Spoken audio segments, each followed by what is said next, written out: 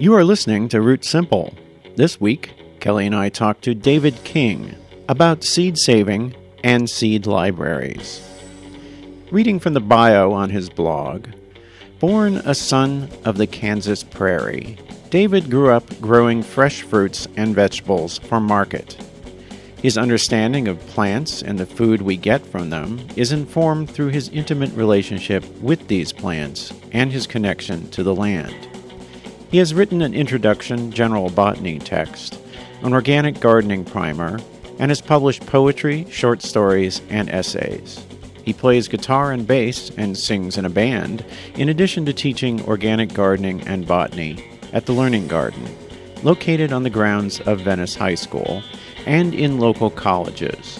In the rest of his time, he is the garden master for the Learning Garden. And now, our conversation with David King. We're here with David King, founding chair of the Seed Library Los Angeles. Kelly's with me as well as a terrier named Tree. A Scottish terrier named Tree, yes. We were going to ask him if he was a tree, what kind of tree would he be? Do you have an answer to that, David? Sure, he'd be a Scotty tree. Whatever kind of tree that would be, I'm not sure. I think that's the perfect answer. So I guess the first obvious question is, what is the Seed Library Los Angeles? The Seed Library of Los Angeles is a seed library for the city of Los Angeles. Right now we have two branches, one's in the Valley and one here in Venice.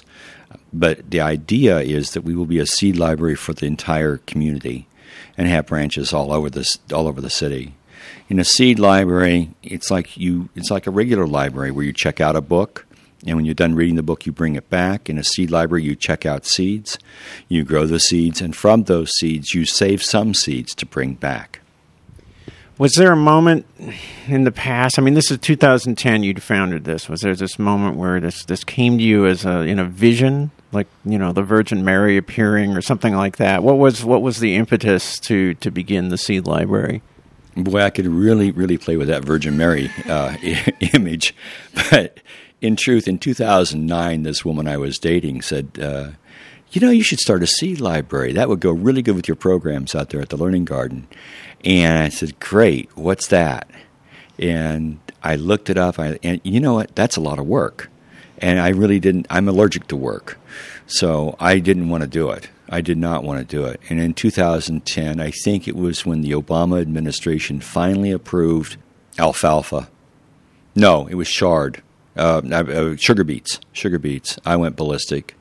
That's another wind-pollinated plant.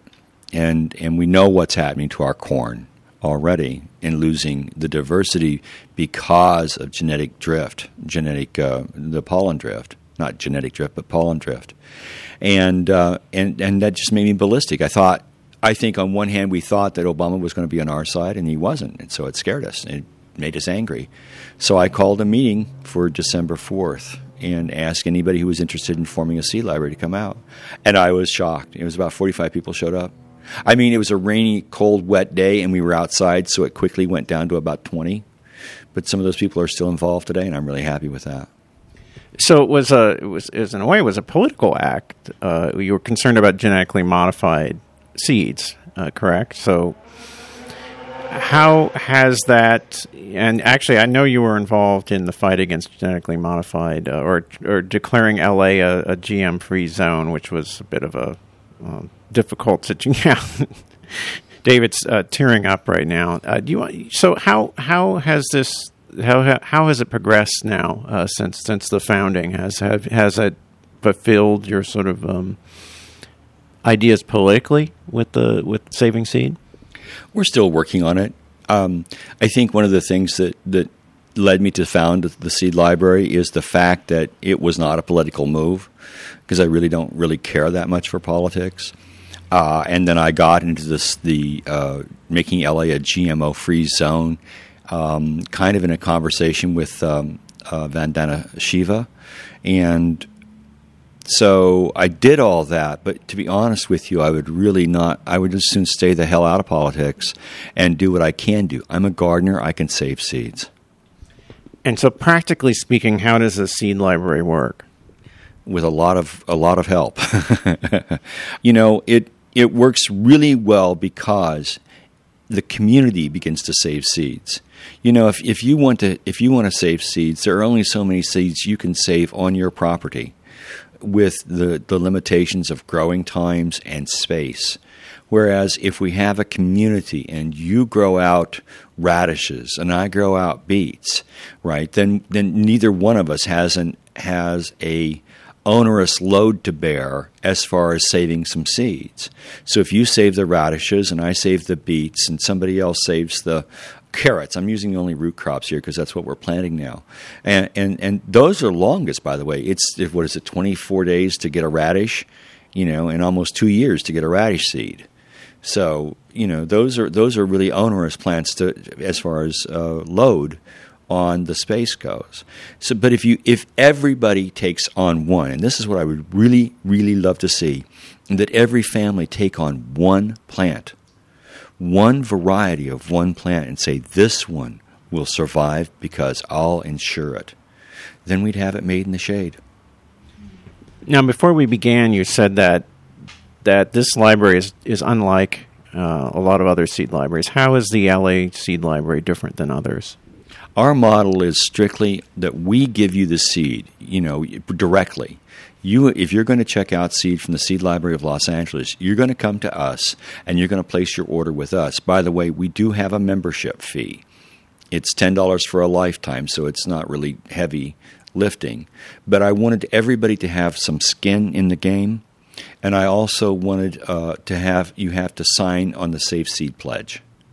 Those are the two, to me, the most important things. And from there on out, it is pretty much an honor system. The LA library is really different from the other libraries in that you have to come to us to check out seeds. The other libraries are usually distributing their seeds through regular libraries, like Richmond Grows is in the Richmond Public Library. Here, you've got to come to us to get the seeds. And then you need to bring the seeds back to us. And when you don't bring the seeds back to us, we can say, hi, we would like to have some seeds back. Now, we're not going to do that for everything because we know that if you check out 5 different varieties of seeds, you cannot save 5 different varieties of seeds.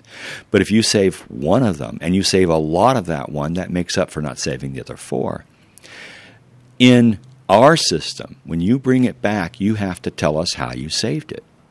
You have to tell us your expertise as a gardener. Did you know how to save it? And then what practices did you do to ensure that it is the variety that you say it is? I think seed libraries are going to fail at some time in the future if people check out seeds for, Kentucky Wonder beans, and they end up with purple stripe. I mean, that's not going to work. So we have to be able to say, this is Kentucky Wonder Bean, and we have to say it with certainty so that when you get it, you know you've got Kentucky Wonder. That, to me, is absolutely essential. Maybe this would be a good time to talk a little bit about the nuts and bolts of seed saving, because people get real excited about saving seeds, with the idea of it, beginning gardeners. And I see sometimes community groups saying, save your seeds, bring them in. But that if you're not saving seeds, as you were just talking about, with knowledge of how to do it, then you're not going to get a true what is the correct term? A true variety when you grow it out. So maybe David can share some things that people should be aware of if they're thinking about saving seeds, things they should look into and know about. There's many different categories of seed saving, and the thing of it is that the easy seeds, the ones that are self-pollinating, those are practically fail-proof. And it's certainly, which are those? And that would include lettuce and tomatoes, beans and peas. Those are practically foolproof. What's really interesting getting into this is a little esoteric, but I really love it. So let me say it. When we get into this, the literature says beans never cross. But we found out beans cross about 10% of the time. And figuring it out, if you look at how the statistics were compiled from these very antiseptic pesticide sprayed and herbicide sprayed plots that are farm experiment stations. And then you take that, you put it out of the country, bring it into the city with no pesticides and lots of insects, and you get a hungry insect going, screw you, I'm pollinating, So we get a lot higher cross that way. And I don't mind if you have a few crosses in the bean patch, because you see them. It's wonderful because, can I use the word phenotype, or am I banned from doing? Please do. All right, the phenotype, what it looks like. What it looks like will be the indicator of what it is. I mean, it's so wonderful when you're dealing with vegetables. The phenotype is the type, and if it doesn't have the phenotype, it's not the type. And so, therefore, if you have a row of beans and they're all Kentucky Wonders, and then you got this weirdo down there which has got getting up 4 inches higher than everything else, then that's probably not a good one to save Kentucky Wonder beans from. You have to eat it. That's unfortunately. Now, what do you do with the difficult to save seeds like the squashes and things like that outcross quite readily? Now, do you instruct people to isolate? How do you deal with the really difficult ones? And that's very interesting because we took that on for the first time this year in July, middle of July. We had a squash poly party, and we met here at 6:45 a.m. And we had a pollination party, and we pollinated. This happened to be the day that it poured in July. It was so funny because we went out into the garden, and that has challenges. I have never tried to set that kind of a thing up before. And so we had about 80 plants out here of one variety, just trying to get and what was really sad is on the day of the poly party, it was just like a typical bar scene. We had all these guys and no girls. It's like we're running, and so finally we end up with a couple of girls, and we had 4 flowers we could pollinate, and so that means that everybody didn't get a chance to pollinate, but everybody got to see it up close and personal, and we had a fob up, where the female flower fell off, and guess what? That's no good. So rough sex. What can I tell you?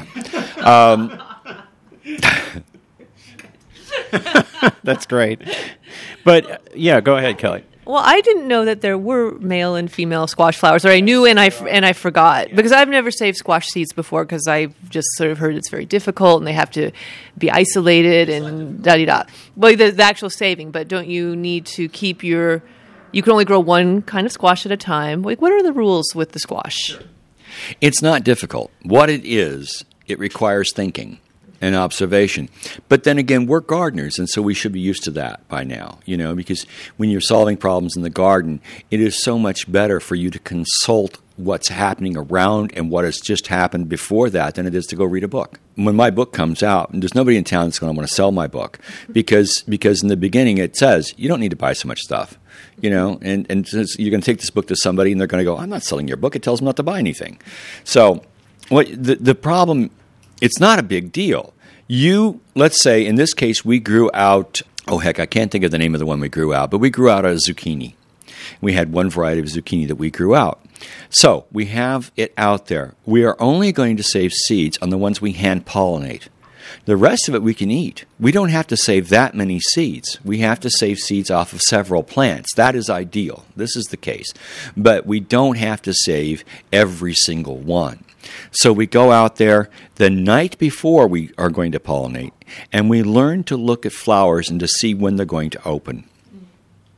The male flower is aloft from the main stem on its own stem, which is called the peduncle, by the way. And I could run around all day long and say peduncle. It's just such a fun word to say. The female flower, though, is right up next to the main stalk with what looks to be like a baby fruit. At this time, because it's not pollinated, it is merely an embryo.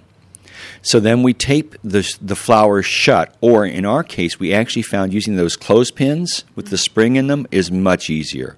So we close the flower with a clothespin. And we close males with the clothespins too, so we know that we preserved their pollen.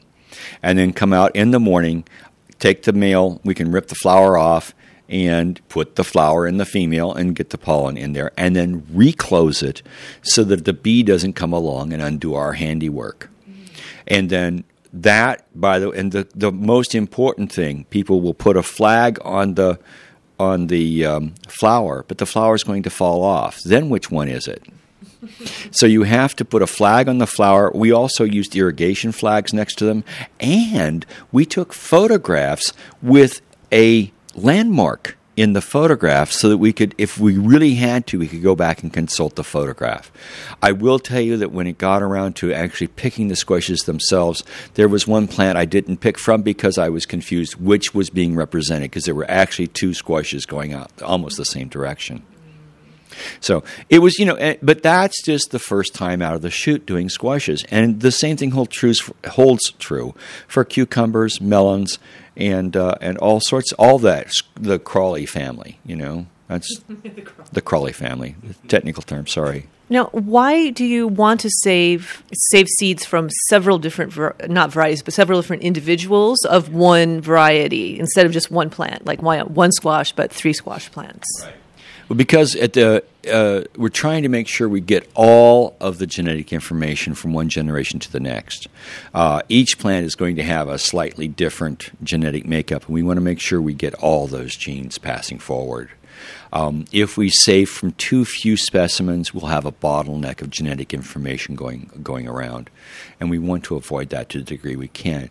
Ideally, what would happen is that I would be saving this squash here, and you would be saving that squash there. And I'd save from 3 plants, you save from 3 plants, and maybe another person save from 3 plants, and then that's a total of 9 plants. I'm feeling much better about that than I am about my 3.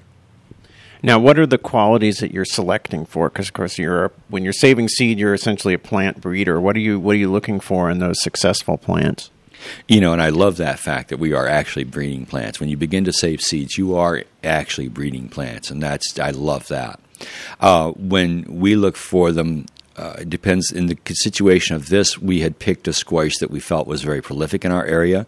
It was somewhat resistant to the powdery mildew, which we get. I don't know about y'all, but we get it something fierce, and it was a well flavored squash, and that's a hard muster for me because I'm just not a huge zucchini whoopee, I remember I'm from the era when you didn't actually lock your cars, except on Sunday morning during squash season.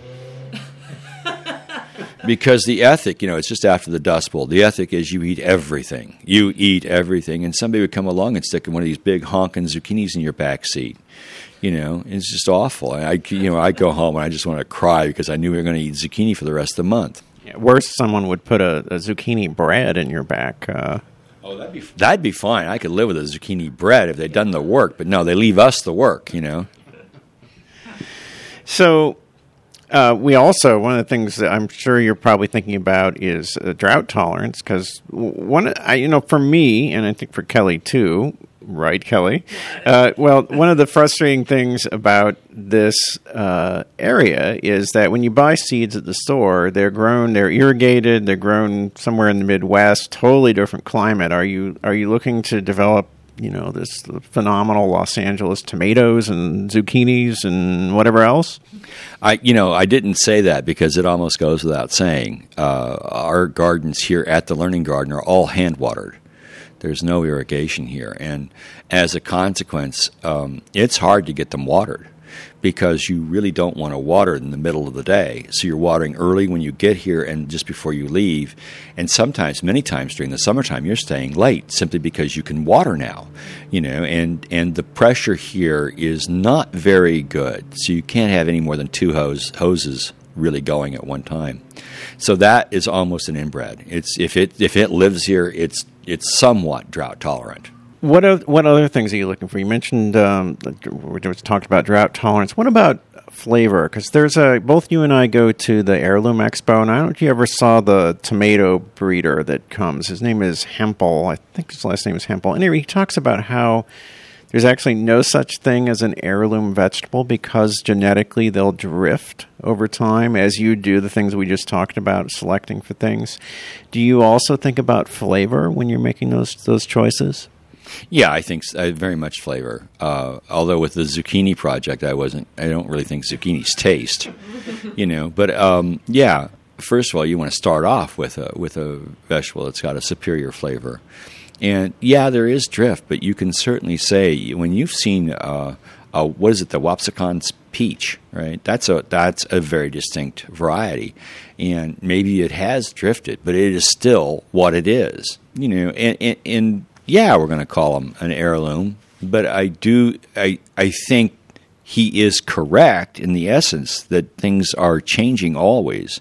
It's very few people end up looking like Uncle Bob, and if they do look like Uncle Bob, they aren't exact copies of Uncle Bob. And I mean, unless you're the English Kings. Do you have any interest in creating hybrids with tomatoes or anything else like that? Not necessarily hybrids. I do have, hybrids, yes, but the thing we would do, of course, is make them stable hybrids. One of the projects that's just getting underway right now is going to be broccoli. And because broccoli is really difficult to save, because it is a bee-pollinated flower, and the bees absolutely adore the flowers. You'd have to almost have a standing army around each broccoli plant, and then it wouldn't get pollinated. So what I'm looking for is I'm going to grow out 3 of my favorite varieties of broccoli: NutriBud, DeChico, and the third one escapes me at this moment. But I'm going to allow them to cross completely, and then I'm going to sow that seed, and from that seed pick the best specimens, and then let them cross, and over and over and over again, and can continue doing that for about 5-6 years, and end up with a broccoli that will not have to be protected from other broccolis. It'll be the king broccoli then, right? Yeah, I think we're going to probably call it something more generally appealing. Like what I'm shooting for is what they call a landrace, which has got the dominant characteristics, dominant genetics, and hopefully, and that's going to solve that problem. There's a lot of problems, when you're dealing with, when I first started thinking about growing from seed, it was all very simple. And the more I've grown out from seed, the more layers and nuances I'm getting with it. And it's, honestly, if I'd known that I'd have to know all this stuff, I probably wouldn't have done it, because I am fairly lazy. Make the dog memorize it. But now we're looking at broccoli. That's a problem solved. Now, what are we going to do about corn? Corn is a huge problem. Corn, you have to have a minimum of 200 plants to preserve the genetics. Otherwise, you end up with inbred, what do they call it? Inbred English Kingism. I don't know what you call it, but it doesn't work. And so we have to have that. And so people are offering, well, I've got land down in Mexico, and I don't want it from Mexico. I want it from L.A. I need to have 200 plants here in LA, and I have to have it hand pollinated. See, the thing of it isn't that difficult to control pollination when you get down to it. With most plants, it is in broccoli. It isn't in cabbage, because in cabbage, well, yes, it is in cabbage, because cabbage can cross with broccoli. I mean, this gets to be really difficult, and we have small tolerances in the city. The good news is that in Los Angeles, you have something in bloom 12 months out of the year, and usually your bees aren't straying that far from the hive. They can go out to 5 miles away, but they don't usually have to in LA. And that's playing a little with house money, I think, but still I think it's possible. But broccoli certainly is not possible, because broccoli will tend to flower, and that makes it difficult. The whole cabbage family, curses on them. Curses on the cabbage. Have you done a caging of vegetables? Yeah, I've got, and in fact, caging isn't as difficult. I've got 4 wooden cages, and we cover them. This is my own invention, and I'm kind of proud of it. So, if I wax forth, we actually just staple a row cover to it, right? And so, if we're doing peppers, for example, this is kind of cool. We can do 4 Marconi peppers, and then 4 jalapenos. Right, those are 2 of my favorites. So we have the cages, and because just for consistency's sake, at 7 o'clock or at sundown on Sunday, we take the cages and we put them on one variety of plants, the 4 Marconis, and they stay on the Marconis for that week, and off of the jalapenos. The next week at sundown on Sunday, we take the cages off of the Marconis and put them on to the jalapenos. And we do that back and forth until we have the number pollinated that we want pollinated. And that is probably a pretty good indication that we have pure Marconis and pure whatever they are. Right. Jalapenos, yeah. We mentioned this before, but I think just to back up for a second, for listeners who might want to, who are not part of a seed bank, and maybe just want to do an easy seed saving project, is there some vegetables you would recommend for that, for a small yard? Sure. And I'd just like to correct that we are a seed library. I'm sorry, I said seed bank. That implies you have a bunker in Sweden, but you don't have a bunker in Sweden or in Silver Lake or something, right? No, sorry about that. Seed library. Yeah, no bunkers and no funding. That's the main thing. You know, those banks have a lot of money behind them, whereas we're shoestring and community involved. But banks are important. It's just that's not what we are. And so you have the easies of lettuce, which is super easy. You just, as soon as it bolts, you'll begin to see the flowers, and then after the flowers, you'll begin to see the seeds form. As long as the seeds are shiny and kind of translucent, they're not mature yet. You wait until they turn the color. It's going to be white. It's going to be black. Black-seeded Simpson, famous for being a black-seeded. And then saving those seeds is relatively easy, straightforward. The same is true with beans. You just simply leave them in the ground until they're dry. The pods are dry, and then shell them out.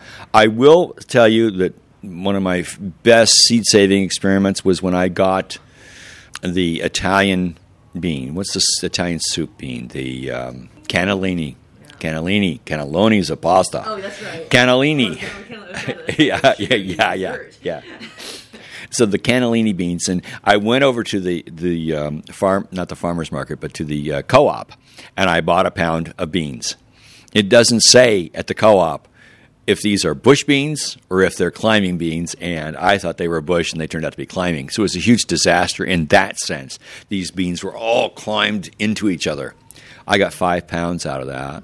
No, I'm sorry, I got 15 pounds. I got 2 7.5-pound bucketfuls. And I'm done. I have dried beans. I'm done.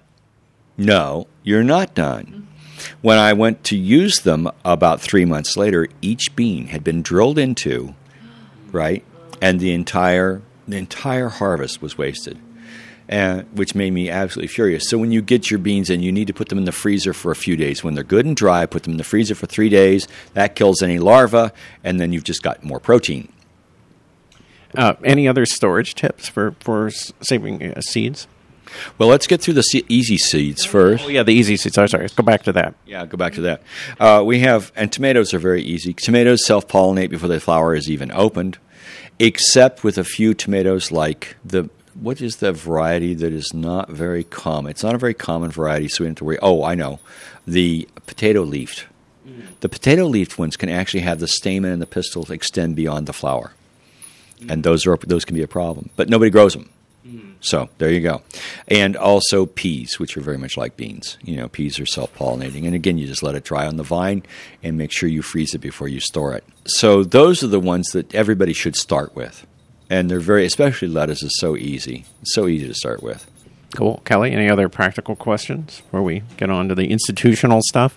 I actually wanted to see how he processes the tomato seeds. Sure. Oh, yeah, good question. Yeah, tomatoes are the one ugly duckling in processing.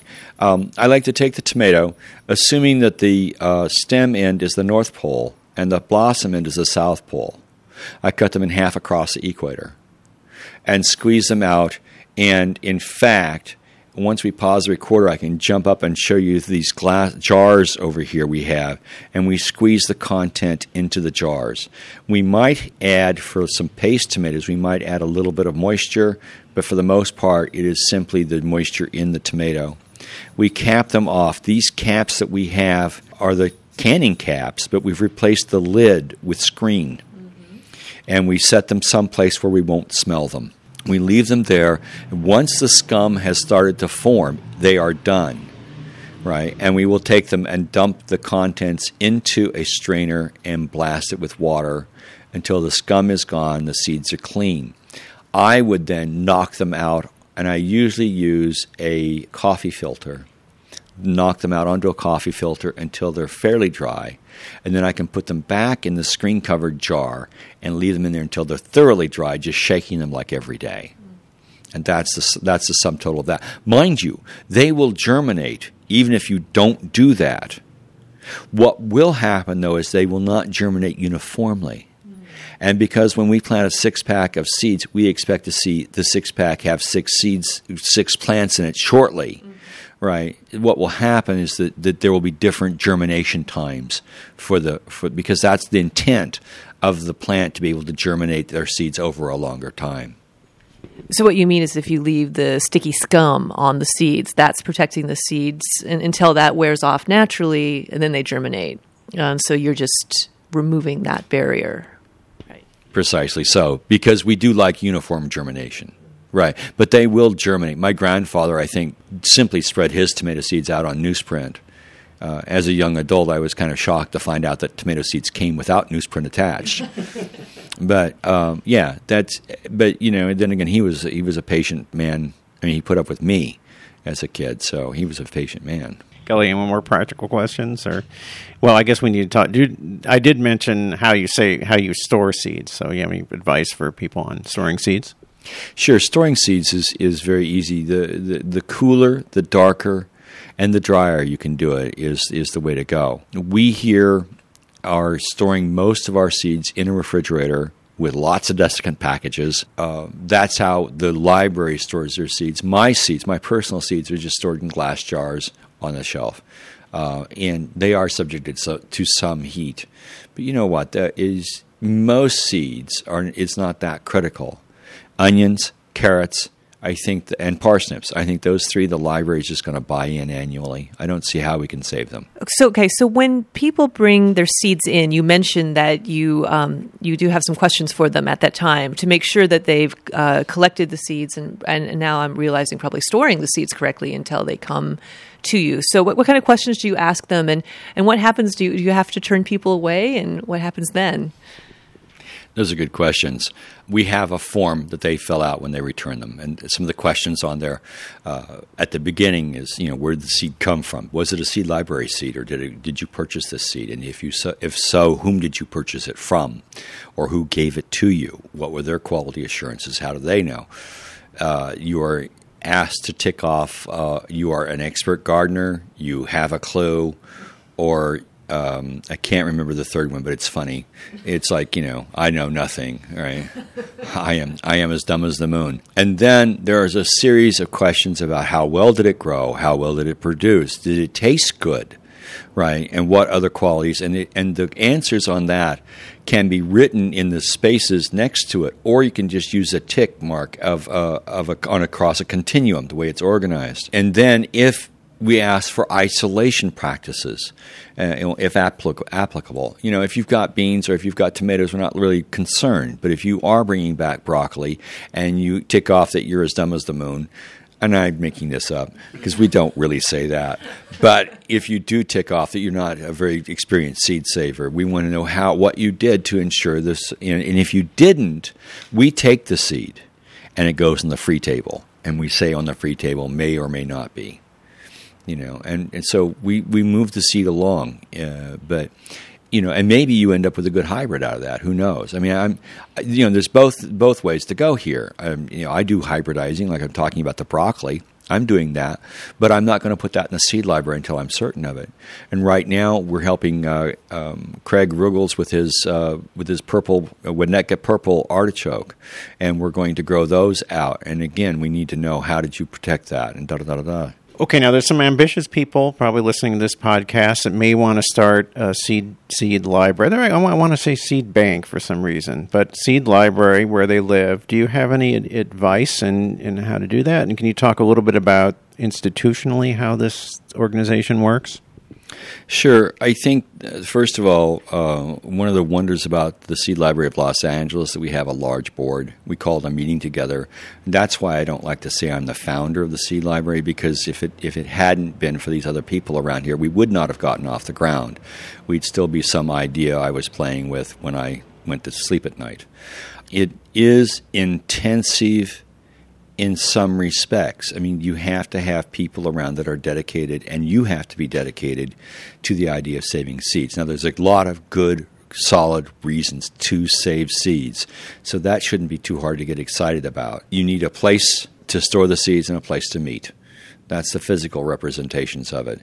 And it's really nice if you can have a garden associated with that place, because then you've got some of the breeding going on right there. Our position here at the Learning Garden, located on the grounds of Venice High School, has been very, very good to us and kind to us, because we do have the space to grow out many different varieties under our own eyes, and deal with them as a teaching tool and as an actual site to save seeds from. Another group I know in Northern California actually grows food for a church project, and so they have a large church growing grounds to utilize.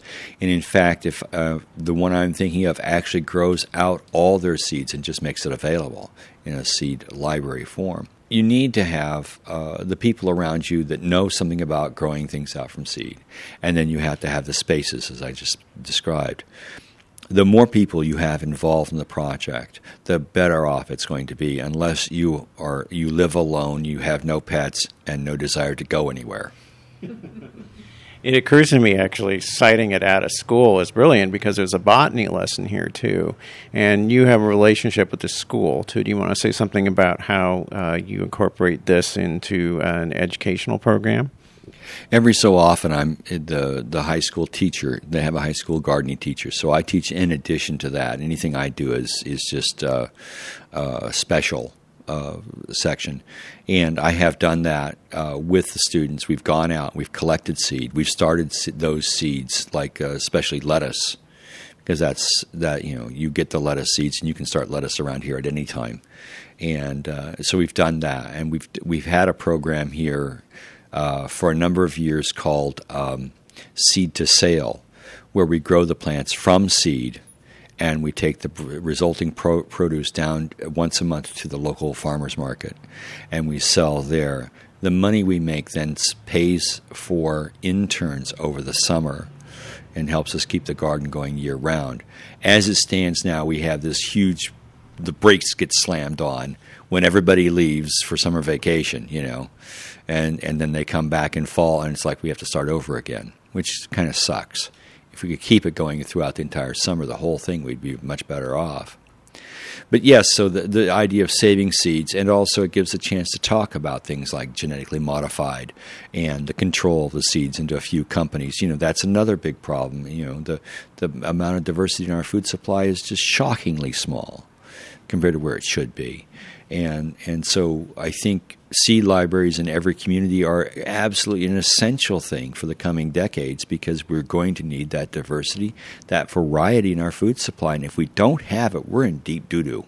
That's a technical term. I hope your people understand that. How does that relate into climate change? I think that's part of what you're saying, right? Go ahead and address that if you like. I'm fond of not calling it climate change.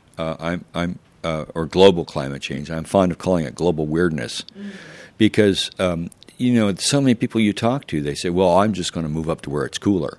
And guess what? We don't know where that's going to be. It might be down. It isn't that it's just going to change. It's going to become unpredictable. And the worst thing in the world is that our farming segment of the United States has done nothing to address the situation. If it doesn't rain for months at a time, or if it rains 4 months at a time, what is your alternate plan? And they don't have any of that. They've not even talked about it. So that's what we're talking, like in the urban food production class. That's what we're talking about now, is what are we going to do? I'm a big proponent of growing more oak trees. Acorns may not be the thing you want to eat, but by God, if it's the only thing to eat, you'll be damned grateful for them. And also in mesquite. I think mesquite is a marvelous plant. You can get down to 5 degrees below at night and 105 in the daytime and still produce a crop. What's not to like about that? And you can smoke. No, you can't smoke it. And other crops that are not in our common repertoire. amaranth, quinoa. These have to be addressed. We have to pull these into our market strategies and have them a part of the garden whether or not we like them, because anything to eat is better than nothing to eat. And I think that that's vital. And I think and we're going to have different strategies for keeping the lettuce alive when the sun does hit, for keeping the tomatoes alive when the sun doesn't hit. I mean, what are you going to do? And this is a huge perplexing problem, and nobody I know is doing any real research into this, and this is scary crap. Scary crap. You are also, of course, wanting to breed out varieties that are sort of weirdness resistant, I suppose, because it's starting already. I mean, this was a very weird growing year, a very difficult growing year. We had a terrible garden result, and we complained about it on our blog, and many people from this area said, oh, yeah. So anything that thrived this year, like any tomato that was happy all year round or whatever, I would think that would be one to grab and keep, right? Well, yeah, actually, for our listeners who don't live here in L.A., we had, 4 inches of rain, 3 inches of rain, followed by freak summer rainstorms when it never rains here. And then it's October, and we're still having 100-degree days. So that's just the background for people. So, yeah, I'm curious, too, were there any miracle plants that came out this year that you're breeding out? No. And just to add to your level of weirdnesses, all of my apple trees have apples on them and flowers. At the same time. Now. And, it's like, so when they go dormant, you're supposed to take scion wood. And what am I going to do? Stand there and shout at it till it goes dormant?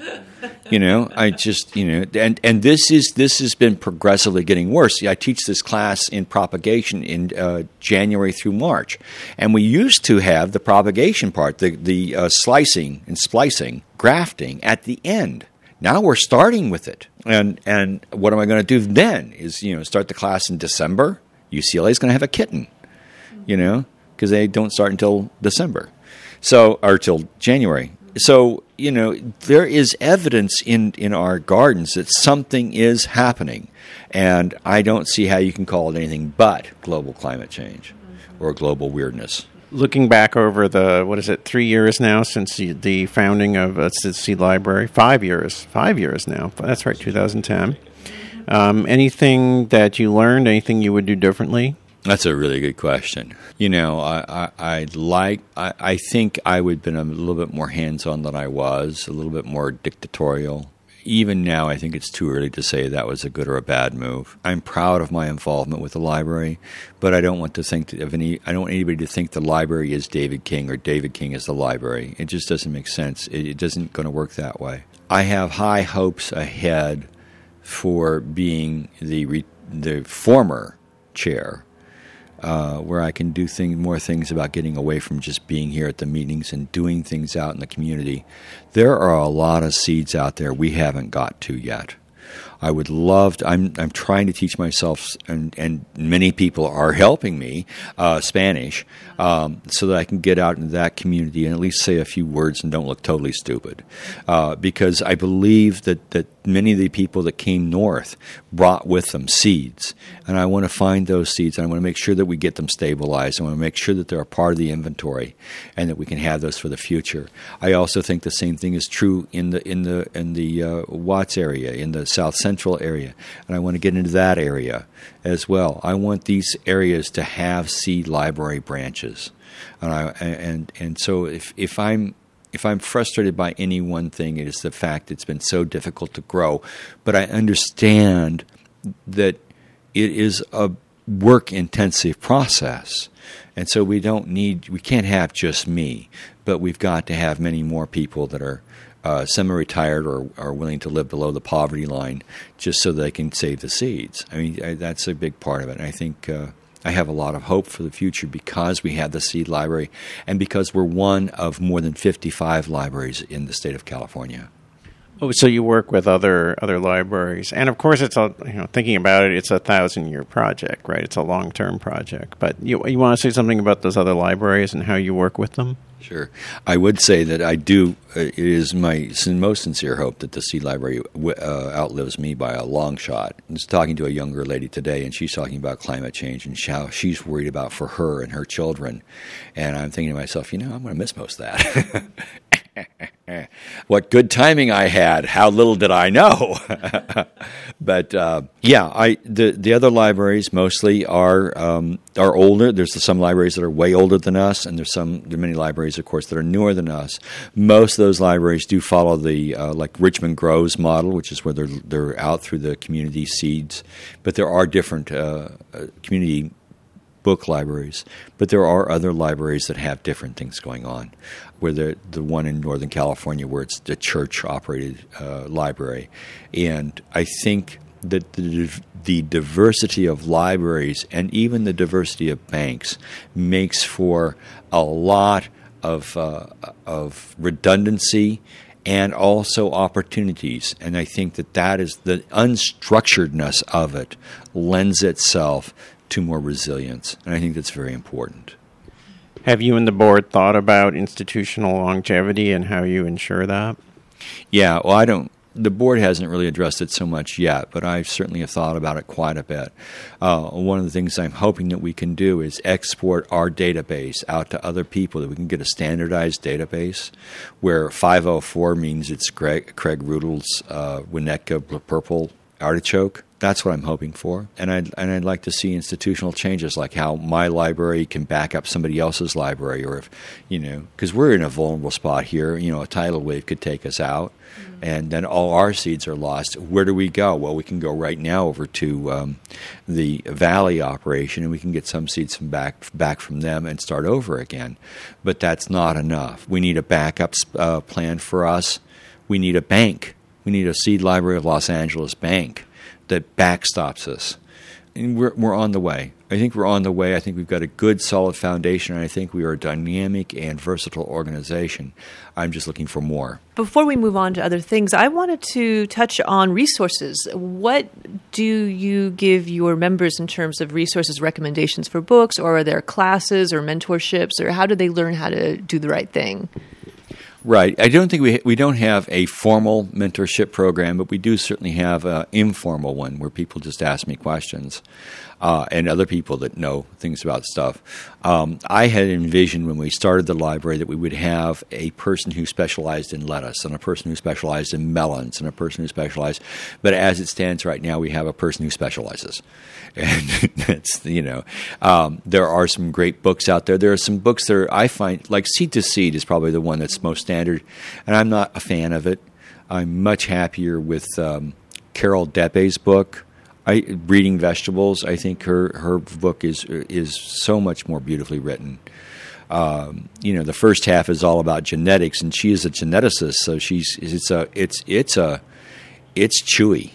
It's very chewy, but once you get past that halfway point, she turns suddenly into this poetess, this poet who's describing all and it's beautiful, a beautifully well-written book, gorgeous with all the different senses involved. And right now there's a ton of books coming out on the market, and I'm looking at each one, but I think for a beginner, go back to Deppe, or what is it? Organic Seed something online, and they've got a little thin 30-page booklet, which is fabulous. If they just left out the 4 pages on freezing, it'd be fine for L.A. Freezing outdoors, not freezing. Yeah, right. In my place, there's no insulation. We freeze indoors too. So, where do you store your seeds? Well, up in that, right out here on the bedroom. We'll find the link for the organic seed thing, and we'll put it in our show notes. We're getting near the end of our time here. So, David, you want to say something about upcoming classes or events at the Learning Garden, or book? You're working on a book as well. So. Oh, yeah. Amazing, isn't it, that I'm working on a book? First of all, I just want to say that we're speaking from the Learning Garden, and the Learning Garden is the original home of the Seed Library of Los Angeles. The Learning Garden is about 1 acre located on the grounds of Venice High School, and we are the home for many different things like the West Side Produce Exchange, the West Side Time Bank, We are also the home of the Seed Library and several other adventures. So we are what I see the Learning Garden as being is like an old-time neighborhood botanical garden. People can come in and go, what's this? What's eating my plants? And they can take classes here. The first Saturday of each month, I teach a class which we colloquially call What to Do and When to Do It. It's from 10 to noon. We always say your question's answered. Even if we don't know the answer, we'll make something up. But it's actually I started it because it goes in conjunction with writing the book, because I've been doing this stuff for a long time, and so I can assume that everybody knows when I say winnow what a winnow is, and then you say winnow in a classroom and everybody goes blank. You go, oh, maybe I better address this. So it's been a learning experience for me. Also, I've been presented with problems I never knew anybody could have. I mean, I guess if you leave a plant, in a container, it's supposed to be an annual plant, and you keep watering it for 3 years, and it turns into something that's kind of weird. I never knew people did things like this. So it's been a learning experience for me, and I've enjoyed it, and I've enjoyed the repartee. So those things, the Learning Garden also will be participating. 2 things coming up. We'll have Thanksgiving in the garden. About 11 o'clock we meet to eat at 12.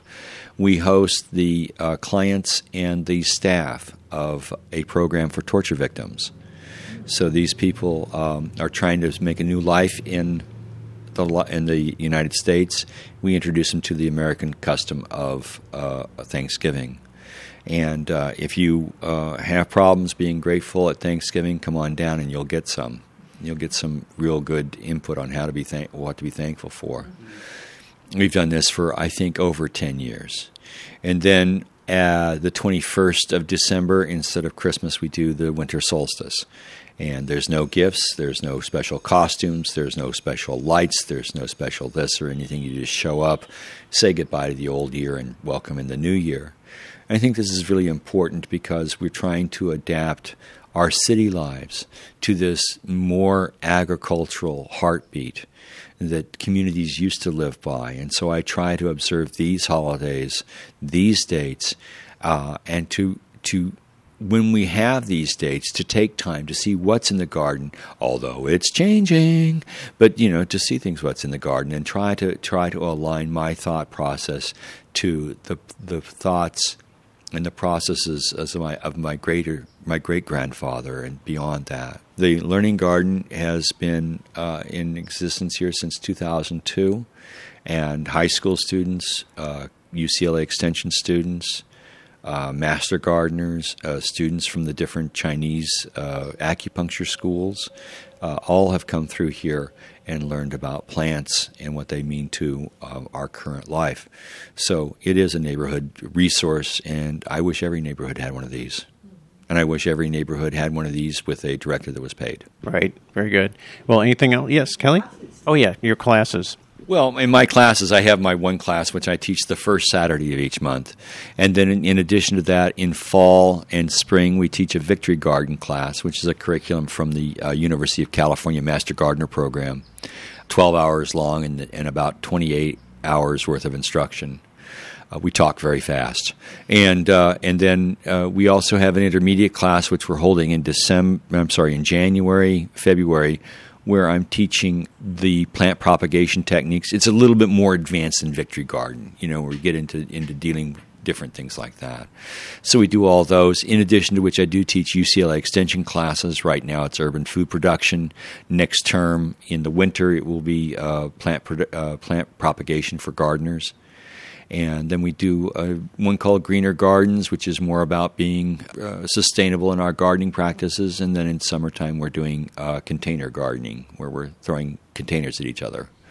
It's a very good class. It's very fun. Sounds a little dangerous.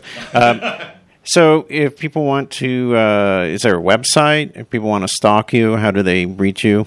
Yeah, I'm extremely stalkable. I often say that my ex-wife and her lawyer have my phone number, so I don't really care who gets it. However, the Learning Garden, thelearninggarden.org, Seed Library of Los Angeles is SLOLA, SLOLA.org, and then there's the lagardenblog.com. which is where you find my musings and things like that. Very good. Well, thank you, David. Well, thank you. I really have enjoyed it and enjoyed your questions too. Thank you very much. That was David King. You can read his excellent blog at lagardenblog.com. The Seed Library of Los Angeles website is slola.org.